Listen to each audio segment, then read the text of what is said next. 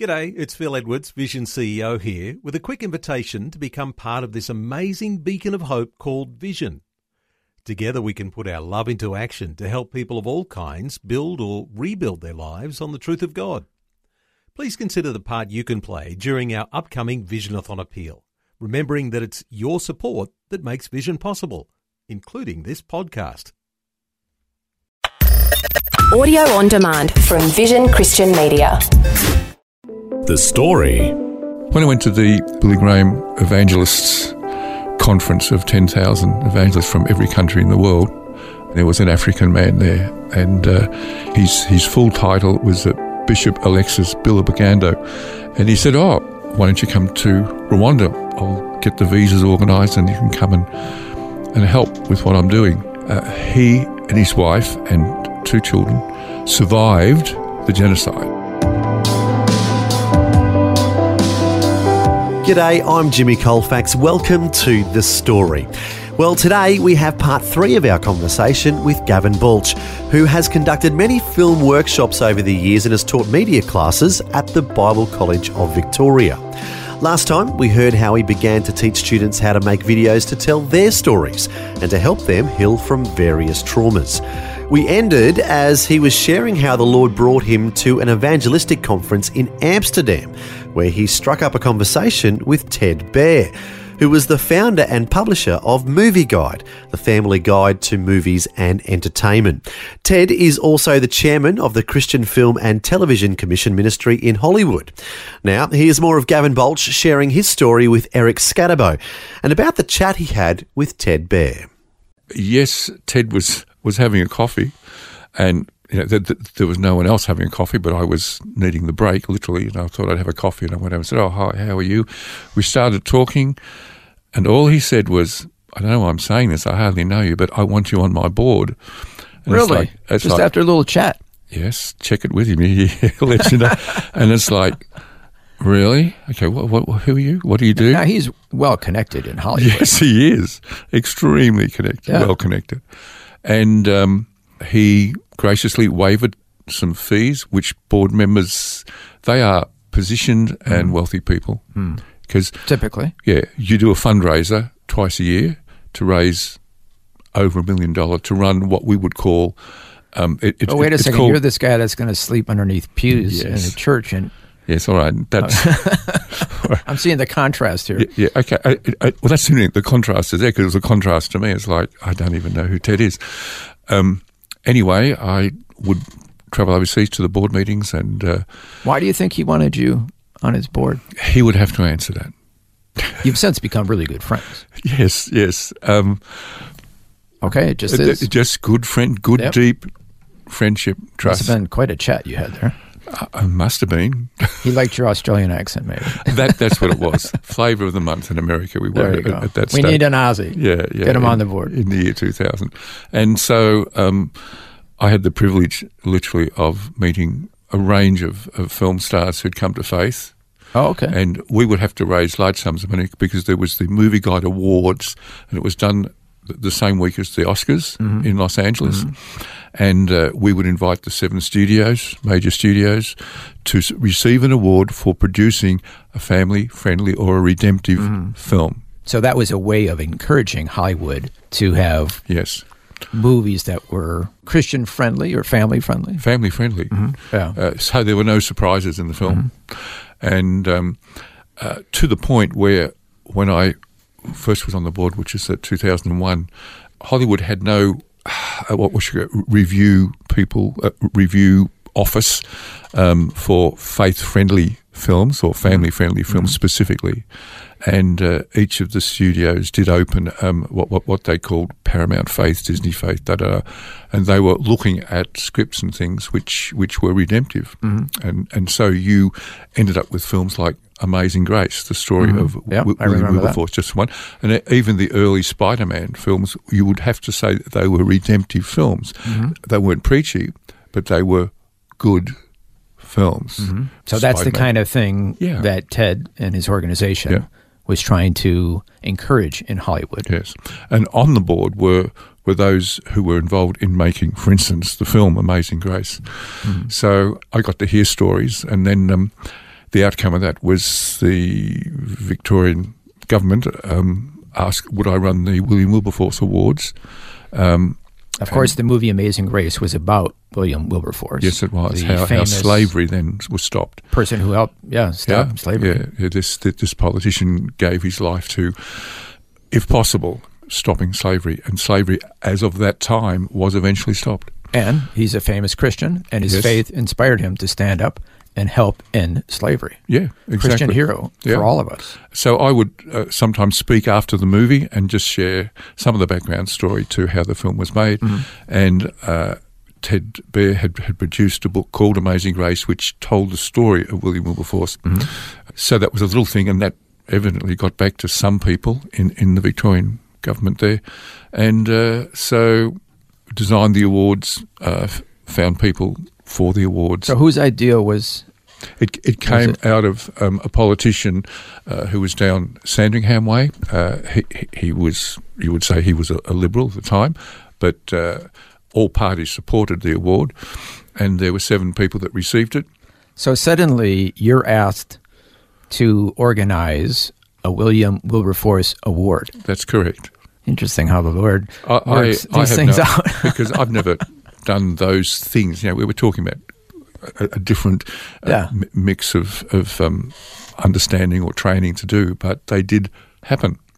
And they were videoed, and I designed the award and just had a wonderful time meeting those. Part of the basis was that they had faith. Mm-hmm. So you had Professor Graham Clark, who was a Victorian who invented the cochlear ear implant. He got an award. Dame Elizabeth Murdoch, she received an award. And there were others with that. So that's just one chapter of your life. Yes. Through all this networking. Well, I would say I wouldn't have known what networking really was. Well, they found you anyway. They found me, and that was the bizarre thing, because I'd say to Lee, you won't believe what happened today. And I don't really know what to do, but they were so genuine in asking, I thought, well, I'll at least put some things together and see what they think and see where it goes. So that's what would happen. Well, speaking of where things would go, you eventually went to Albania, of all places. Yes. How did that come about? Well, I was teaching story and film out of Bible College of Victoria, which was based in Lilydale. And during one of my discussions, lectures, a little lady, probably 4'6", if I can use old measurements, came in and interrupted the class and said, you have to come to Albania. Well, I wouldn't have known where Albania was. I certainly didn't until I just looked it up. I'm glad that I even remembered where Tasmania was, but Albania was somewhere else. And I brushed her off and a little bit arrogant. Look, I'm terribly sorry, I'm teaching and I don't know why I'd be interested in coming. So she left and then spoke to... We should say, for those who are geographically challenged, like ourselves, it's across from Italy and near Greece. Correct. Yes. Shares a border with Greece. Yes. Okay. So I found out that she was a guest speaker as well. So I got on my knees and knocked on the front door of the little unit she was in, and I apologised profusely. I said, I don't know who you are, and I was somewhat rude and brushed you off. Would you ask me again? So she said, would I come and help her encourage people who were ignored and they would have some disadvantaged physical disability, because they were treated not very well, these children and young adults, and they'd just come out of communism, and some were disabled because they were lined up on the edge of a pit and shot in the head or the neck. So this basically was a form of infanticide that was going on in Albania, or those post-communism. Yes. Or during communism. No, there's two. During communism, those who were not liked by the government, who were dispensed with, disposed of, some of them lived through that, and but they had disability because their spine or they were tortured. They'd be totally broken in some way. Yeah. But there was no help for them when communism fell. There were children who were dispensed with, even for as little as a cleft palate or hair lip. They were just abandoned. Yeah. And so we would literally pick up in our arms children. So she wanted you to come to Albania to help them. Yeah. Now, you're a filmmaker. How are you? What did she think? I don't know, just help them tell stories. In fact, my first visit of 10 days or more, I couldn't speak the language. And she had to leave the country quickly to get some funds from Scandinavia, and she didn't even have time to tell me she had to catch a plane and fly out. So suddenly she's missing. She's missing, and I'm using gesturing, because there was no language other, and I was pointing to broken cups, trying to say I'm also broken, and you're broken and I'm broken, and drawing things on paper or making little drums for some of the younger kids who like to tap saucepans for a drum, and 10 days of, I don't know, just surviving in this environment that, the meal would be a leaf of lettuce and a boiled egg once a day or twice a day. There wasn't much food. At this point, are you wondering, why am I here? Oh, yes. Why did I go? Yeah. Because she's not here, the lady who I was moved by her story. And then she came back a day before I was actually to fly out, because that was my ticket. And she said, the children have asked us to meet together. So they she could speak Albanian and so forth. And they were producing things that they'd hidden in their clothes, like a cup and that. But they were telling her how it was that they had suffered with their disability. Because they were traumatized and were unable to, because they had, their minds had protected them by placing it in some little space in the mind where repressing the trauma, yes. the memory. But through this gesturing, right, symbolism, let's call it, or using an inanimate object to explain something about them, they were beginning to tell her how it happened and naming the trauma that was really affecting them, and they were becoming more active and aware that... And finding their voice. Yes. You see, they had no voice. And this is the situation when something's repressed. Well, you're not talking about it. You can't. We don't have anything. It's too painful to even... remember something. But this was helping them. Oh, it was, but I didn't know that. But it did. And so from there I went back 9 times, I think, and worked further with her. I even took a young American man who I'd known for some years who was a quadriplegic to encourage others that they could do something by having an implement in their mouth, like a pen or a stick or a straw. Yes, tell us about your friend. Andy Phelps, a lovely young man who had taught himself to edit film. And I used to visit... By using a pencil in his mouth? Yes, what you do, the early mouse had a ball underneath it. So if you turned a mouse... Yep, I remember the early with mouses. The ball, yeah. Okay, so we're talking about the years... About 2000, early 2000. 2005, yeah. If you turned the mouse upside down and you poked it with a stick, you could make the ball roll, which meant... You could move the cursor around... That's right. A computer screen. Yeah. By pushing that ball with an upside-down mouse with a pencil. Yeah, and those who that couldn't... he put in his mouth. Yeah, and those who couldn't talk could type, right? Could edit. Or the thing was, the world opened up. Yeah. They had access to something outside of me, and myself. Yeah. So you brought Andy to Albania. Yes. To inspire and encourage. Yeah. So you did that several times. Yes. The Lord only knows the legacy of helping them share their story. There's an interesting word, legacy. I'll never know. I have a sense that here and there you hear of one or two help, but you don't even have to know that. That's not why you do it, to know. You find yourself somewhere and you lose the focus on I, me and myself and place it on another, and that other becomes a significant other, and you trust and pray that you leave something that is good and positive and right, and is a vehicle for them to engage in a more abundant way life and living. So using art and creativity to help people heal from trauma and other challenges. Yes.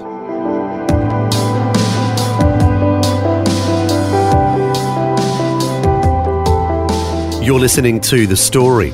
Today, Eric Scatterbo is once again chatting with Gavin Baulch about his incredible adventures related to media in many parts of the world. We'll hear more of Gavin's story when we return. The Story. If this program has highlighted something you'd like prayer for, we'd love to pray for you. Call 1-800-PRAY-FOR-ME. That's 1-800-772-936. It's a free call. Or text 0401 132 888. Hi, I'm Jimmy Colfax, and this is The Story. We're back with more of Gavin Baulch sharing his incredible adventures related to media in many parts of the world. Before the break, we heard about how the Lord led him to Albania.